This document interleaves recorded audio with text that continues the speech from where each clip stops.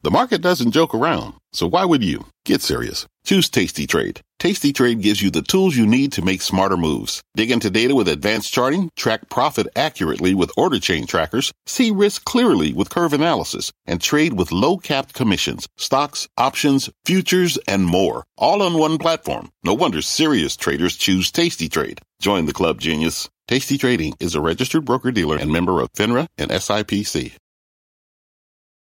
I'm Brian Sullivan, and you're listening to CNBC's Worldwide Exchange. Our show airs live weekdays at 5 a.m. Eastern. Listen in. It is 5 a.m. here, 2 a.m. at Google headquarters, and here is your top five. At 5, it could be another big day for big tech. NASDAQ futures, they are surging as the bounce back from the start to the year rolls on. And you can thank Google with a big beat on its quarterly numbers and, oh yeah, a 20-to-1 stock split. Shares, they are taking off. The crisis in Ukraine in focus as OPEC meets today as oil inches toward $100 a barrel. Questions over Russia's next moves linger. Halima Croft is here. Pfizer looking to expand the use of its COVID vaccine in young kids. But will the FDA agree? Some countries have decided against it. And a lawsuit rocking the NFL as one former coach accuses the league and 3 teams of discrimination and racism when it comes to hiring. It is Wednesday, February 2nd, and this is Worldwide Exchange. Well, good morning, good afternoon, or good evening, and welcome from wherever in the world that you may be watching. I am Brian Sullivan. Thanks for joining us. Let us jump right in here because it is a very busy Wednesday from Wall Street to Washington, because it could also be a very good day for tech stock investors. Stock futures, particularly NASDAQ futures, they are higher. In fact, look at that.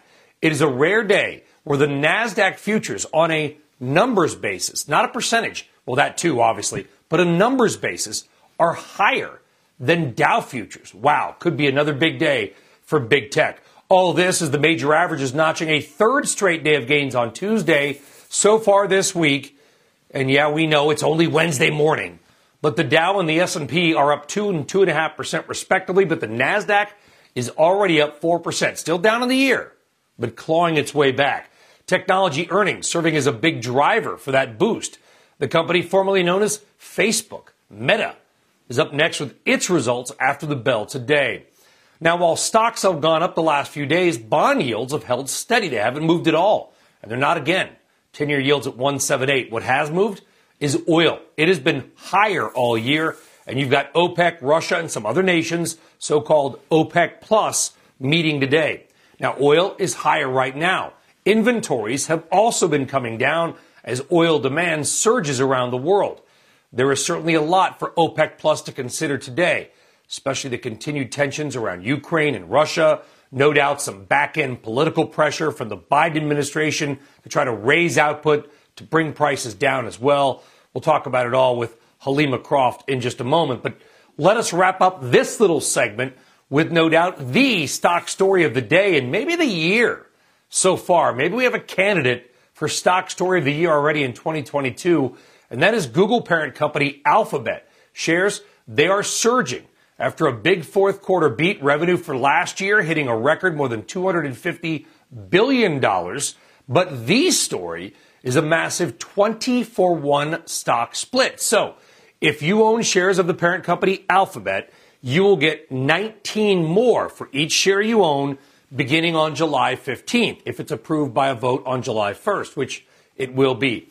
That split means the price of the stock, based on basically where it is now, would go down to about $140 per share. But you're going to have 20 shares instead of 1. Some people also wonder, will this make Alphabet eligible for the Dow Jones Industrial Average? Maybe booting IBM out. Wouldn't that be something? All right, let's go down around the world. Juliana Tatelbaum is in our London newsroom with a look at the European trade and maybe whether there's some Google lift to Europe. Juliana.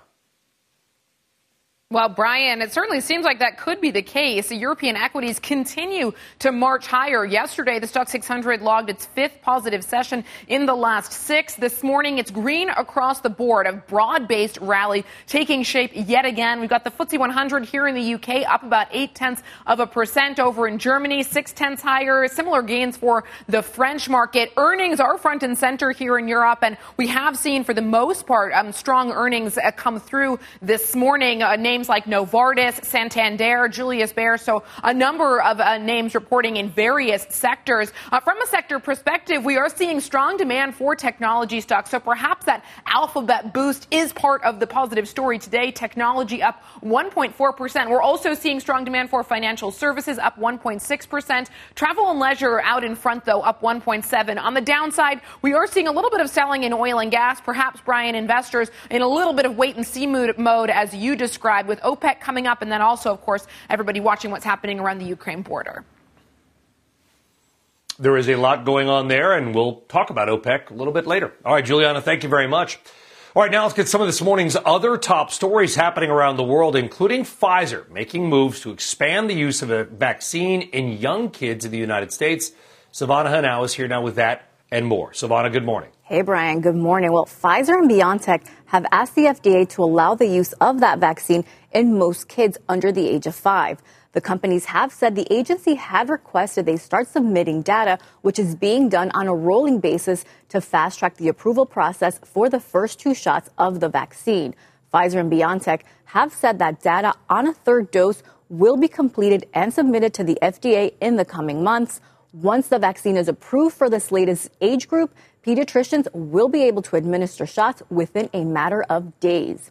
Starbucks says higher costs are weighing on profits as it cuts its earnings outlook for this year. The coffee giant missing earnings expectations with first quarter results, while revenue just beat estimates. Starbucks CEO Kevin Johnson says that he is anticipating higher inflation and continued supply chain issues to remain a problem for this year. Johnson will have more on all of this in a First on CNBC interview at 9:45 Eastern. And Comcast and Goldman Sachs have reportedly resumed giving money to one or more of the 147 Republican lawmakers who voted to object to the certification of President Biden's election victory. According to the Wall Street Journal, the two are the latest in more than a dozen other corporate and industry PACs that either paused all political giving or announced reviews to restart their donations. Goldman and Comcast, the parent of this network, were among dozens that announced they would pause or review their political donations in the wake of the January 6th Capitol riot, Brian. All right, Silvana, thank you, and we'll see you in a few minutes with more. All right, let's get back now to the markets and your money as futures rise on that Google news. But do not forget about the Federal Reserve, or for that matter, other central banks around the world like the ECB, the BOJ, the PCB, and many other acronyms. As your first guest today says, it is time for investors to stop piggybacking off of central banks. Annika Trion is the managing director of equities at Kempen and joins us now. Annika, thank you very much for joining us here on CNBC. What does that mean? And how much have we investors sort of been lazily just climbing on the back of those central bank whales and just riding through a sea of stock market gains? A sea of bliss, indeed. No, but that's exactly it. And I think what Powell has been pushing very hard to wean the markets off the Fed puts. And if you look at his behavior, his language at the last press conference, to the dismay of many market participants, he simply refused to give any clues. And I think what is happening is Powell wants to leave his door wide open. And the reason for that is it's a shift away from Wall Street to Main Street. Finally, it's a shift to what's happening in the real economy. And the reason for that is very, very clear. It's inflation. It's the impact on, the average Joe. It's the fact that more than a third of Americans have less than $1,000 of savings to their name.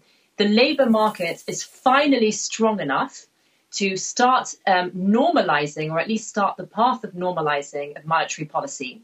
And what does that mean for investors? To your point, there has been a lot of complacency in the markets, simply piggybacking central banks versus a much more strenuous, proactive security analysis was a very profitable approach. And it does feel very strongly that that tide is turning. Are they going to be able to do that, though? I mean, those are noble goals. Help the working people because the wealthy people have made enough money. But is raising rates 4 or 5 times, maybe, which I do not think they will, but many on Wall Street do, and they're smarter than I am, will that work? I mean, it feels that nobody actually knows what's going to work. And that's also perhaps why, the Powells of this world are being very careful about his discourse. He simply doesn't want to commit to whether it will be 3, 4, 5, even 7 rates. He doesn't want to commit to whether the increments would be 25 basis points or 50 or something else, because it's simply wait and see. So will it work? We don't know. But certainly something has to be done. And I think, quite frankly, this addiction, this concept of free money, this sort of indiscriminate, valuation of companies. If a company appears to be a tech stock, it would have an indiscriminate X times sales multiple. It does feel that those days are over. Well, it certainly did in January, which seems like, I don't know, so last month ago, because January, that's what happened. Stocks got crushed, high valuation, money-losing companies got just beaten over the head, and everybody said, well, when rates go up, you can't spend as much or pay as much for these types of valuations. Now we've had a little mini run the last few days. How do you think it all ends up, Annika, shaking out? Well, that's interesting. So to your points, and especially looking at the mini run afterwards, it has become much more stock specific. It has become much more idiosyncratic. So when a large, loved tech name misses on earnings, it's brutal. They get completely tarnished. But when a large tech name does well on earnings, it's the other way around. So I think what's happening is there's 2 factors. On one hand, it's the usual discourse. If rates go up, that's not good for the future value in terms of the NPV and the discounted cash flow. That will have a negative hit on the valuations of companies, especially growth stocks, etc. On the other hand, there is an amazing amount of growth, independent growth momentum visible in the economy. And specifically for certain companies that have excellent industrial positions or excellent positionings with excellent moats, with excellent pricing power, where, the real cohort behavior of their clients, of their revenue base is very, very strong. They still have a fantastic time ahead of them, right? Because that sounds excellent, by the way. That sounds excellent. But who are those types of companies? Like, what's an example of a company like that? Yeah, that's the fun thing. So, often in these situations, it's a question of, well, there's a rotation. It's a rotation from growth to value. It's a rotation from this area to that area. It's a rotation from one geography to another, from US to Europe because of the catch-up trade. I simply think that just does not work anymore. So, even if you take what's happened in the tech world and saying, well, tech will be sold off because rates going up, that doesn't work either, right? So if you look at the divergence between the Netflix and the Apples of this world. So I think what is happening is it's not about a certain sector. It's not about tech. It's not about others. I think it's just an overarching concept of, is a business good enough to stand on 2 feet, regardless of whether we are exiting a valuation re-rating world and perhaps entering a valuation de-rating world? I think that's one side of it. And the other side of it is, from a geographical perspective, there is a point to be made that Europe is starting to stand out like a sore thumb. You already saw changes take place last year, but that is certainly an area we expect to see more focus. Well, 2 things, Annika. Well, 3 things. Number 1, thank you for coming on. Number 2, Euro inflation numbers just came out, 5.1% year over year, higher than most estimates, I think higher than the highest estimates. And now all I'm thinking about is whales, which is fine because they're nice. Annika Treon, we appreciate it. Thank you very much. Have a great day. Thanks, Brian. I don't know if all whales are nice. I mean, they seem nice. All right, Annika, thank you. All right, when we come back, more on this morning's big money movers, including one of shares of PayPal taking a whale-like dive today. Plus, as the Fed looks to try to get a hold on inflation and higher costs that are hitting your wallet, we take a look at the factors that simply may be out of Jay Powell's or anybody's control. Did Saudi Arabia show an interest in owning, like, all of Tesla? the new claims by Elon Musk over his infamous 2018 tweets on taking the company private. A lot more to do. NASDAQ futures soaring. It's a big day. Grab a coffee. We're back right after this. What does it mean to be rich? Maybe it's less about reaching a magic number and more about discovering the magic in life. At Edward Jones, our dedicated financial advisors are the people you can count on for financial strategies that help support a life you love. Because the key to being rich is knowing what counts. Learn more about our comprehensive approach to planning at edwardjones.com/findyourrich. Edward Jones, member SIPC. At the UPS Store, we know things can get busy this upcoming holiday. You can count on us to be open and ready to help with any packing and shipping or anything else you might need. Is there anything you can't do? Actually, I don't have a good singing voice. The UPS... Nope. But our certified packing experts can pack and ship just about anything. At least that's good. The UPS Store. Be unstoppable. Most locations are independently owned. Product, services, pricing, and hours of operation may vary. See Center for details. Come in today to get your holiday goodies there on time. All right, welcome back and good Wednesday morning. Time now for your big money movers. 3 key stock stories happening now. Here we go. First up is Electronic Arts. That stock falling on guidance that is short of expectations, despite posting better sales than analysts had anticipated. Video game earner or maker sees earnings of 46 cents a share for the upcoming quarter. Estimates were at 62 cents. It's not good, so the stock's down. Number 2 is AMD, rising after the company reported strong guidance for the year. It's also reporting record revenue for the first quarter, all amid strong PC and electronic sales. AMD stock is higher. By the way, AMD CEO Lisa Su will have more on the results in a first on CNBC interview on Squawk on the Street at 9:15 a.m. Eastern Time. And stock 3, PayPal, shares the digital payment company getting hit hard. And after reporting weak full-year revenue growth, the CEO citing things like the continuing eBay transition as part of the problem, along with inflation weighing on user spending. eBay stock, or PayPal stock, I should say, is down big on this Wednesday morning when the rest of the market appears to be going in the other direction. So let's talk a little more about inflation and supply chains, shall we?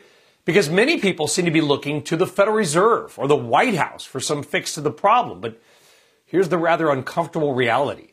There are some pricing pressures that are simply out of anybody's control right now, specifically when it comes to trade. CNBC's senior editor, Lori-Ann LaRocco, is here now with more on that. And Lori-Ann, welcome. What are some of these main inflationary pressures coming from trade? I got to assume shipping is a big part of it.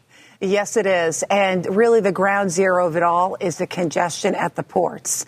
Excuse me. And so what we're seeing is because of the congestion at the ports, it then inflates the pricing of what we're seeing with ocean freight because it limits the availability of those coveted containers. And then, of course, zero COVID policies in China. And that, of course, these are the 3 big things that absolutely the Fed cannot control.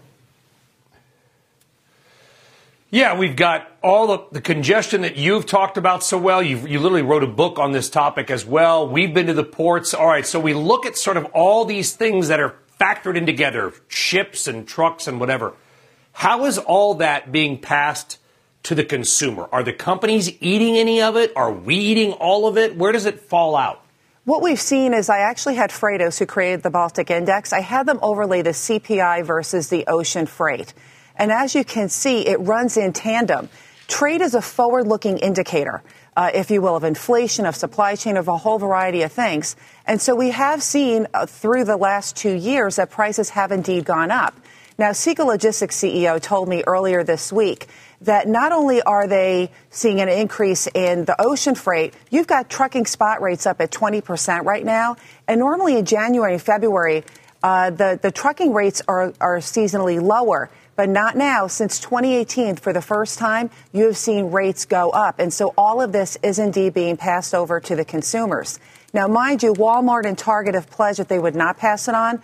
But for the smaller guys, they really have no other choice. No, they're not. I mean, well, I'd like to know what choices they may have. But I also want to talk about China, too, because we know that China has this sort of weird zero COVID policy, which the rest of the world is kind of looking at them and saying, what at this point are you trying to do? And I only bring that up because it impacts the ports. I mean, I understand if a guy on a ship gets COVID, he's got to quarantine for weeks on the boat, and then he's got to go home and quarantine. How is all of this impacting what happens here? Well, a lot of people believe that the ports are just vessels, but it's more than that. It's the warehouses, it's the trucking. And so what you're seeing is on the port side, you have what's called a roster system where only half of the folks are working. So they're working and they're confined. That's the key there. They're confined at the ports and the others are off.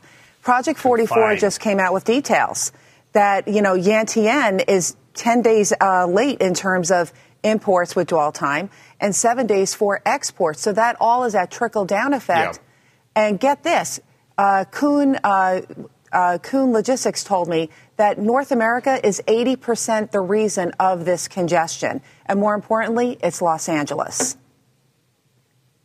And all those ships, because you and I are wonderful weirdos that look at marine traffic, and on all those ships that are sort of still hiding off the coast of Mexico. They're not off the coast of L.A. anymore, are they? They moved them south, but they're still there. 101. There's a lot of them just sitting there. 101. Yeah. I think that's the most ever or close to it. Just putting in circles, burning carbon. Lorianne LaRocco, thank you. Appreciate it. It's not funny, but they're there. They literally took them from L.A. and moved them off of Guadalajara, Mexico. Look, it's fixed. Anyway, on deck, General Motors looking to accelerate its investment in electric and taking a little dig at Tesla in the process. More ahead.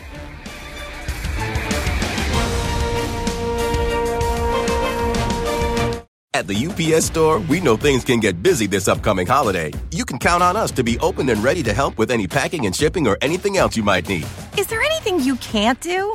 Actually, I don't have a good singing voice. The UPS... Nope. But our certified packing experts can pack and ship just about anything. At least that's good. The UPS Store. Be unstoppable. Most locations are independently owned. Product, services, pricing, and hours of operation may vary. See Center for details. Come in today to get your holiday goodies there on time. This podcast is supported by FedEx. Dear small and medium businesses, no one wants happy customers more than you do. So you need a business partner just like you. Like FedEx, who understands your passion for serving your customers because they have the same commitment towards you. That's why FedEx offers you picture proof of delivery, packageless and paperless returns, as well as weekend home delivery to 98% of the U.S. on Saturday and 50% on Sunday. See the FedEx service guide for delivery information. What's more, FedEx Ground is faster to more locations than UPS Ground. Trust FedEx for timely deliveries. See what FedEx can do for your business. Absolutely, positively FedEx. All right, welcome back. Let's get a check down some of this morning's other key headlines outside of the world of money and business. NBC's Frances Rivera is in New York with those. Good morning, Frances. Brian, good morning. We begin with a monster winter storm that is already causing chaos. Signs of mayhem on the roads in Denver with multiple large accidents stopping traffic. And this is just the beginning. The storm is expected to stretch 2,000 miles, impacting 21 states and 87 million Americans, bringing a mess of heavy snow and dangerous ice. Former Miami Dolphins coach Brian Flores has filed a federal lawsuit against the NFL, the New York Giants, and other teams alleging racial discrimination. The NFL has what it calls the Rooney Rule, which mandates that every team must interview a minority candidate for top coaching positions. The attorney for the former Dolphins coach alleges the league's management is not handling them in good faith. Flores, who is black, was recently fired by the Dolphins after the season concluded. He quickly became a top coaching prospect in the league, but alleges he was set up for a phony interview with the New York Giants. According to the suit, New England Patriots coach Bill Belichick texted Flores 3 days before his interview, telling him Buffalo Bills' Brian Daboll had already taken the job. The Giants insist he was interviewed in good faith, and in a statement say the team hired the individual they felt was most qualified. And the NFL also issuing a statement saying, in part, diversity is core to everything we do, and adding that it will defend against the claims. Flores says he hopes he can ensure positive change by standing up against systemic racism in the NFL. Coachella is jumping on the cryptocurrency craze. The music festival is launching a collection of NFTs that grant owners lifetime passes to one weekend of the festival every year. Coachella says the NFTs also come with perks like special viewing areas at the concerts and a dinner prepared by a professional chef on the festival grounds. The NFTs go up for auction on Friday. And Brian, I remember the first time I'd ever did an on-air story about these non-fungible tokens, and I went on a deep rabbit hole dive of like, what is this thing? What's an example? How do we see it? Explain it to me. To this day, I'm like, don't quite get it. I just know they're up in the millions and even billions of dollars. Yeah, you basically put on a headset and we can virtually go to Coachella, or we can virtually listen to real music while looking at your virtual but real NFTs that you virtually spent all your real money on. Yeah, we can make that reality happen. Sure thing. Without spending the money, right? I feel like it's like Animal House when he's done something and he's talking about how the whole world could be a universe on an atom in his fingernail. Like, maybe that would help. Francis, thank you. It's legal in many states now. Francis, thanks. All right, still on deck. Is BBB already DOA? The president hoping to build back the Build Back Better plan and hundreds of billions of new spending, but is it already too late? We're back right after this. Search the internet for stock market gains, and it will probably show today. Tech futures, they are surging, and it could be another big day for stocks. And you can thank Google, a search giant, crushing estimates, closing in on $2 trillion and splitting the stock into 20 pieces. And are you thinking about buying a car right now? Well, your morning RBI will show you my UA just want to keep driving whatever you got right now. Trust me, this story will blow your mind. It is Wednesday, February 2nd, and this is Worldwide Exchange right here on CNBC. Welcome back, and good Wednesday morning, everybody. And it is a good Wednesday morning if you own stocks, because tech futures, they are looking very, very strong right now. And I don't use that kind of word lightly, strong, because we are seeing the NASDAQ futures up more than 200 points. S&P and Dow, not doing much anything. They're up like, 0.1%. But NASDAQ futures, look at that. They're up, I got to lean in, like 6 times more than the Dow. Very rarely do you see the number above the Dow because the Dow is so much bigger. It's blowing the Dow away. It could be a really, really big day for people that own technology stocks. By the way, if you bought like one of these double or triple bull QQQ ETFs the end of last week, like take the family to dinner tonight, or maybe you can afford a used car because you have made a lot of money in a couple of days. Yesterday, all 3 major averages notching a third day of gains. In fact, this week, the NASDAQ is already at 4%. And by the way, Monday, Tuesday, we're only 2 days into the week. The NASDAQ's already had a big week. Now, of course, it is still down in the year. I know, don't at me. But we certainly have had a nice pop the last couple of sessions. Crypto as well. In fact, a lot of people suggesting crypto may actually be leading stocks. Whatever you think of it, either way, they've both been running together. Right now, that is not the case. Bitcoin and Ether actually down just a little bit, or at least in the red, I should say, higher than they were a few days ago. Bitcoin really been struggling to break back above at $40,000 mark. Either way, it could be a big day for NASDAQ. All right, let's get some of your morning's top headlines right now, including Democrats looking to revitalize hopes for the president's Build Back Better plan. Savannah is back with that and more. Savannah. Hey, Brian. Well, a group of House Democrats are once again calling on President Biden to move forward with the climate change portion of his Build Back Better plan. The more than 20 lawmakers who are running for re-election in swing districts are demanding the president quickly finalize $555 billion worth of clean energy and climate change provisions that could pass the Senate in the coming weeks. Those measures have already passed the House. The package has been stalled in the Senate after Senator Joe Manchin sank the bill by opposing it back in December. Meanwhile, General Motors says it's planning to ramp up its timetable for the launches of some of its electric vehicles as it anticipates a rise in demand for the autos. CEO Mary Barra saying the company will also build a third factory to achieve that goal. Barra says GM is looking to sell 400,000 EVs in North America this year and next, a sharp climb from last year when it sold fewer than 25,000. Barr will have more on that plan in a First on CNBC interview at 9:05 Eastern. And Elon Musk claims he had a deal with Saudi Arabia to buy out Tesla back in 2018. This, according to the New York Post, citing a new filing as a part of a class action lawsuit centered around Musk's tweet that year teasing taking the EV maker private. Brian, the Post says while much of that filing is redacted, Musk's lawyers argue that he firmly believed funding was secured when he tweeted, given his discussions with the Saudi sovereign fund. Back to you. A little intrigue there. Maybe if I get called on the OPEC meeting, if they have a presser, I'll ask about that. Yeah. Doubt they'll take it. Maybe I'll ask. Savannah, thank you. You got it. Yeah, we will. If OPEC has a press conference today, we don't know. It's a game time decision. All right, now to the stock story of the day, maybe of the year so far, and that is Google's Alphabet crushing earnings. Revenue up 32% year over year. It's approaching $2 trillion in valuation. And they're going to split their stock 20-1 as of July 15th. That stock is up 10% in the pre-market.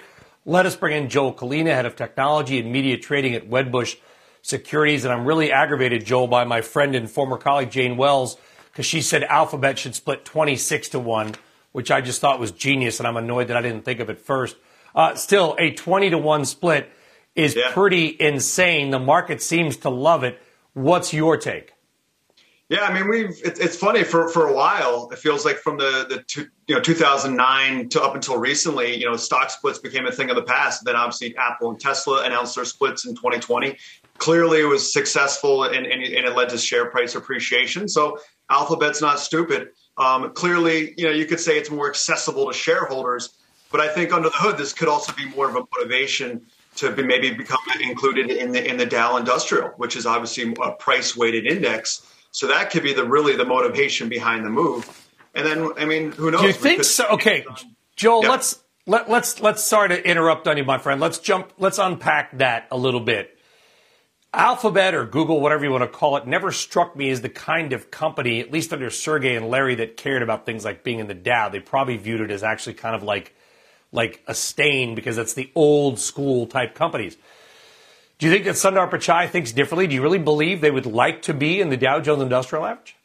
I think so. I mean, I think, like, again, if you're sitting there and maybe you have to answer to your board or obviously major shareholders, and you just look what Tim Cook or Elon Musk did just this recently, it clearly had a positive impact on the share price. It seems like it's a harmless step to take. I think times are a little bit different, and the environment's evolved a little bit over the last few years, where these tech companies are continuing to grow into these massive stock prices, massive market caps. I think it's an intelligent move. It's not, you're not reinventing the light bulb or anything like that, but it doesn't hurt anybody to do it, and it's going to benefit the share price. I think that's kind of the simple fact of it, and I think clearly. Well, Alphabet- it seems. Yeah, but if you give me a $20 bill and I give you 21s, you're not any richer than you were, but. For some reason, these splits make investors feel richer, right? Because now the stock is cheaper and more people can own it, and because $3,000 a share is a lot of money, I can buy like half a share. So what's the psychology around the split? Why does it seem to matter?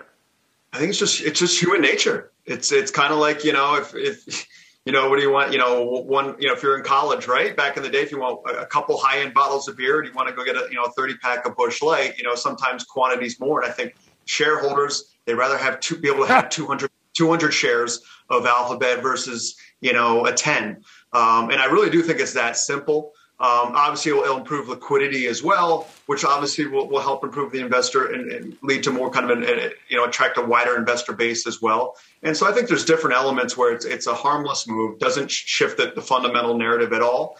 And it's just kind of going to be a slight tailwind to the share price over the kind of medium term.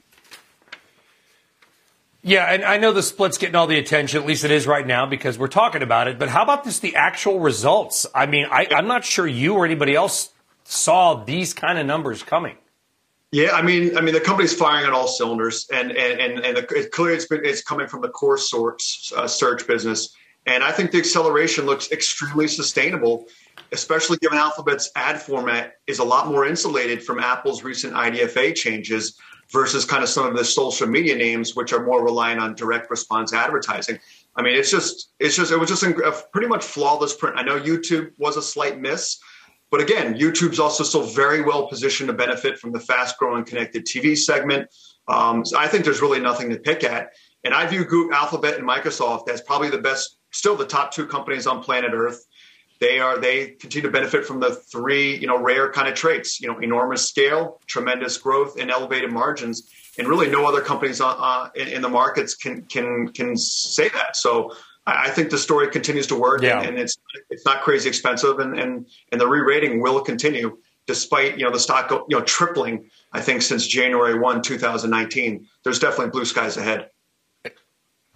And NASDAQ futures are up 1.5%. Dow futures up 0.15%. Technology, you're going to be busy today, Joel. So we appreciate you making some time for us. Thank you very much. Take care. All right. You're very welcome. Well, coming up, we are going to switch from Google to oil. Halima Croft is here with what OPEC may do today. And if there's any relief in sight for these higher prices, stay tuned. We will be right back. Oil higher as well. Stick around. All right, welcome back. Oil prices are climbing back towards 7-year highs. That all ahead of the OPEC Plus meeting later on today. It kicks off at 8 a.m. Eastern time. You got a lot of stuff happening in oil right now. You got tight supplies, you got increased demand, you got geopolitical tensions, not only with Russia, Ukraine, but also in the Middle East as well. Here's the question. Will OPEC Plus continue with its 400,000 barrel a day increase every month, or give us a little more supply on the market? That is the question. Let's get the answers with Halima Croft of RBC Capital Markets. Halima, great to have you on. OPEC has been very quiet the last couple of weeks and months. It reminds me of what that submarine book, Run Silent, Run Deep, right? And there's been no leaks. What do you think OPEC and His Royal Highness Abdulaziz bin Salman is going to do today? Well, I think Prince Abdulaziz bin Salman is probably worried about the market fundamentals. I mean, it does look like it is a very tight market. However, I think they're still likely to proceed as planned with the 400,000 barrel a day monthly increase. The problem is that they're not doing 400,000 barrels because of problems with Nigeria, Angola. But I do expect at some point, if prices move, materially higher from here, I do think that the Saudis will likely look to cap the upside. I mean, certainly if we got into a situation where Russian troops were to cross the border into Ukraine and you got $100 oil, I do think that's when the Saudis would likely come back into the market. But there are only a small number of producers right now that can add barrels. We're talking about, Saudi Arabia, Iraq, UAE, and Kuwait. Everybody else is pretty much tapped out. And so, again, the question is, what the U.S. may have to do to try to get the Saudis to put more barrels on the market. What we do know about Prince Abdulaziz is he does see himself as a central banker of oil. And we have seen the Saudis act unilaterally before. And so I would look for potentially some type of decision, in the coming weeks if prices move materially higher for the Saudis to get into the market. But I think for now, they're likely to stay the course. He's turned OPEC into the Federal Reserve of oil. And occasionally they have press conferences, occasionally they don't. We'll see if they do today. They haven't at the last number of meetings, Salima. But here's the thing. Under the OPEC deal, they've all got to kick in if they're able to. For the Saudis to make up any production lag, as I understand it, under the Declaration of Cooperation, that big deal we talk about, the other groups, the other countries are going to have to approve it. And so Saudis could say, we'll produce more, but the other countries have to say, okay. Do you think they will if the Saudis raise their hand and say, we'll raise output to make up some of that gap? I mean, we have seen before, Brian, that the Saudis have acted unilaterally when it comes to, pulling back barrels. And so I do think that, again, if Prince Abdulaziz wants to proceed, if his boss, if the Crown Prince Mohammed bin Salman wants Saudi Arabia to come into the market and act as a central banker of oil, I do think that Saudi tends to get what Saudi Arabia wants. And I do think that there are certain producers that love this higher oil price environment. But I do think the Saudis and some of the other producers will start worrying about demand destruction if we move materially higher from here. Ironically, we're talking about sanctions on Russia, but the United States is I think the third largest destination for Russian oil, or they are our third largest import partner. It's not a huge amount, but it is some Russian oil flowing to the United States. So Russia's in kind of a bizarre spot here. They're not a member of OPEC, but they are the leader of, quote, OPEC plus. What do the Russians do today? I mean, this is an amazing dynamic we're going to be watching. I mean, if we do have a press conference, this may be the first press conference when most of the questions go to the Deputy Prime Minister, Alexander Novak of the Russian Federation, because all eyes are going to be on what does Russia do in the coming weeks. And if we do get significant sanctions placed on Russia, if they were, for example, kicked out of the SWIFT payment system, if there are major sanctions placed on their financial banks, would you see the Russians respond by withholding supply? And so I do think that is a critical concern right now, is not only what happens to Russian oil exports, gas exports, but they are a major exporter of wheat. I mean, this could be really inflationary for food prices if you were to see Russia pulling back on wheat supplies. And so I do think there's broad concern, because Russia is a commodity superstore, there is broad concern about what Russia is going to do with their exports in the event of a conflict situation. Well, the last few meetings have been in like 23 minutes, and I know His Highness has been sort of bragging about that. We'll see what happens today and whether or not we get a press conference as well. Probably not as my guess, Halima, but we'll see. And if we do, I will see you on it. Halima Croft, thank you. I thank you. Yes, we are. Halima, thanks very much. All right, on deck, we're talking more tech. We're talking more Google. Carrie Firestone is here laying out her trade on Alphabet, what's going on with PayPal, and some other big names. As a reminder, if you haven't already, follow our podcast, Spotify, Apple, whatever. We're back with NASDAQ futures soaring right after this. Time now for your morning RBI. And today, let's get random but interesting about cars, specifically the car market, because it remains, and I think this is in technical terms, bunkers. Specifically the market for used cars. And if you have looked around, you've probably had sticker shock, and it's not your imagination. Check out this recent data point from Goldman Sachs. Quote, used car auction prices increased 0.6% to 56% above the pre-pandemic level in the first half of January. Let that sink in. The price for a used car on average is now more than 50% more than 2 years ago. The same car. Here's the used car pricing index they're referring to, the Manheim Used Vehicle Index. If you're wondering, Manheim is a giant car auction in Lancaster, Pennsylvania. I've actually been there. Anyway, you can see for years used car prices didn't do much. And by the way, if you wanted a car, you could probably find one that fit your budget. Not anymore. But as crazy as that chart is, here's what's really random but interesting. There are a number of used cars that are now more expensive than the same car brand new. Carinsurance.org found a number of cars where the 2020 model is more than the 2021 model right now. The top three, the Kia Rio, whatever that is, the Corvette Stingray, and number one, the Toyota RAV4 Hybrid. In fact, that Toyota RAV4, little SUV, cost $10,000 more after 1 year than it did new. So the RAV4 got a better return on its money over a year than Bitcoin or much of the stock market. And it can actually, take you places. But kidding aside, this is the most upside down, insane thing the car market has ever seen. So if you're buying a car, be careful out there, folks. Maybe just run the wheels off of what you got. Random but interesting. Well, it may not be true for used cars, but your next guest says that many stocks are on sale right now, including a bunch of names you know. Carrie Firestone, Chair and CEO of Aureus Asset Management. Carrie, you had a great stat, your notes to us. Thank you. There are more than 200 stocks, or there were as of yesterday, 200 stocks with market caps over $4 billion, down at least 35% from their highs. So how do you go about finding in that group some of the names that you really like? How do you find the RAV4 hybrids of stocks? Well, hi, Brian, and thanks for having me. I'll tell you something ridiculous. I gave away an old RAV4 a few years ago. Boy, I feel stupid.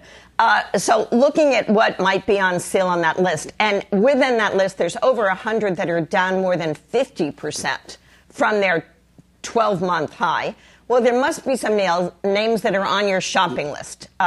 Ones that were too expensive, or you've been watching them come down. People on the halftime report talked about Cleveland Cliffs.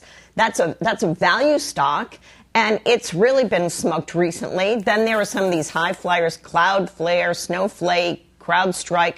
I mean, you name it. I mean, PayPal, which is a stock I know we'll talk about, is probably down 60% over that period. Peloton, I mean, it's a long list, and you can look over the financials and think through about what that long term for the company might imply, even if it's a takeover, and just buy some because, there are many names that have great potential and earnings, but were just too expensive.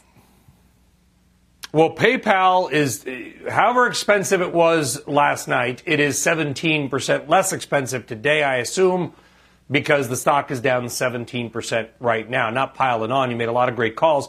PayPal has burned a lot of people over the last year or so. What's wrong with the company? What would you like to see them do? And hey, if people liked the stock 30% ago, maybe people love it now.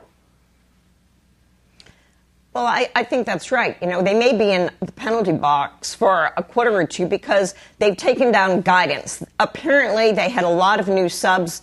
People use PayPal for everything now, and Venmo, phenomenal platforms. But many of those new customers were low quality. They just came on for the promotions. And that means that the guidance for this year is much lower than expected, hardly any growth. Next year, they begin 20% plus growth in earnings. So if you can look forward for a few quarters, you can see that steady resumption of quality subscribers to PayPal. And, realize that every time you make a purchase on PayPal, which is very easy, they take a cut from the merchant. And that's just a great subscription business that's just become, embedded. It started, in the pandemic. More and more people were driven to it because they were at home. It's everywhere. And that's why it's hard to understand what's wrong with the stock when literally everything you buy, you've got the option for PayPal, and it works great. I'm not promoting the company. I use it all the time because it feels secure. Let's move on. I know we talk a lot about tech. Google, by the way, amazing day. You're going to print a lot of money on Alphabet. Others will talk about that. Talk to me about Cleveland Cliffs. Carrie, because wasn't this one of like Lebenthal or Stephen Weiss's favorite? I mean, we're talking about iron ore and mining. Cleveland Cliffs. Yeah. Well, it's not the sort of name we would own. But if you think about exactly, the value I was like, wait a minute. Are you sure these aren't like Lebenthal's old notes? I was like, Carrie says Cleveland Cliffs. I'm helping you, Jimmy. Helping you. Well, I saw it on the list and I couldn't believe it. So if you think about the value trade and reopening stocks have been so strong, this one has been very weak. And, I think it just got ahead of itself. It sells for a low multiple relative to the market. And, if you're looking for a bargain and you like that sort of name, I mean, why not, take a bite? And he's the authority. But I looked at it and said, wow, there are so many stocks that have come down tremendously. Let's put that on the list. But Google, I mentioned that because think about it. It had $75 billion of revenues in the quarter. Procter & Gamble, huge Procter & Gamble, does $80 billion a year. So that's just really amazing. Fantastic numbers for that company. Yeah. Carrie, thank you so much. We appreciate it. Love having you on. Take care. Have a great day, everybody. A big day for the market. I'll see you later. Squawk is next. You've been listening to CNBC's Worldwide Exchange. You can always catch us live weekdays at 5 a.m. Eastern, only on CNBC. This podcast is supported by FedEx. Dear small and medium businesses, no one wants happy customers more than you do. So you need a business partner just like you. Like FedEx, who understands your passion for serving your customers because they have the same commitment towards you. That's why FedEx offers you picture proof of delivery, packageless and paperless returns, as well as weekend home delivery to 98% of the U.S. on Saturday and 50% on Sunday. See the FedEx service guide for delivery information. What's more, FedEx Ground is faster to more locations than UPS Ground.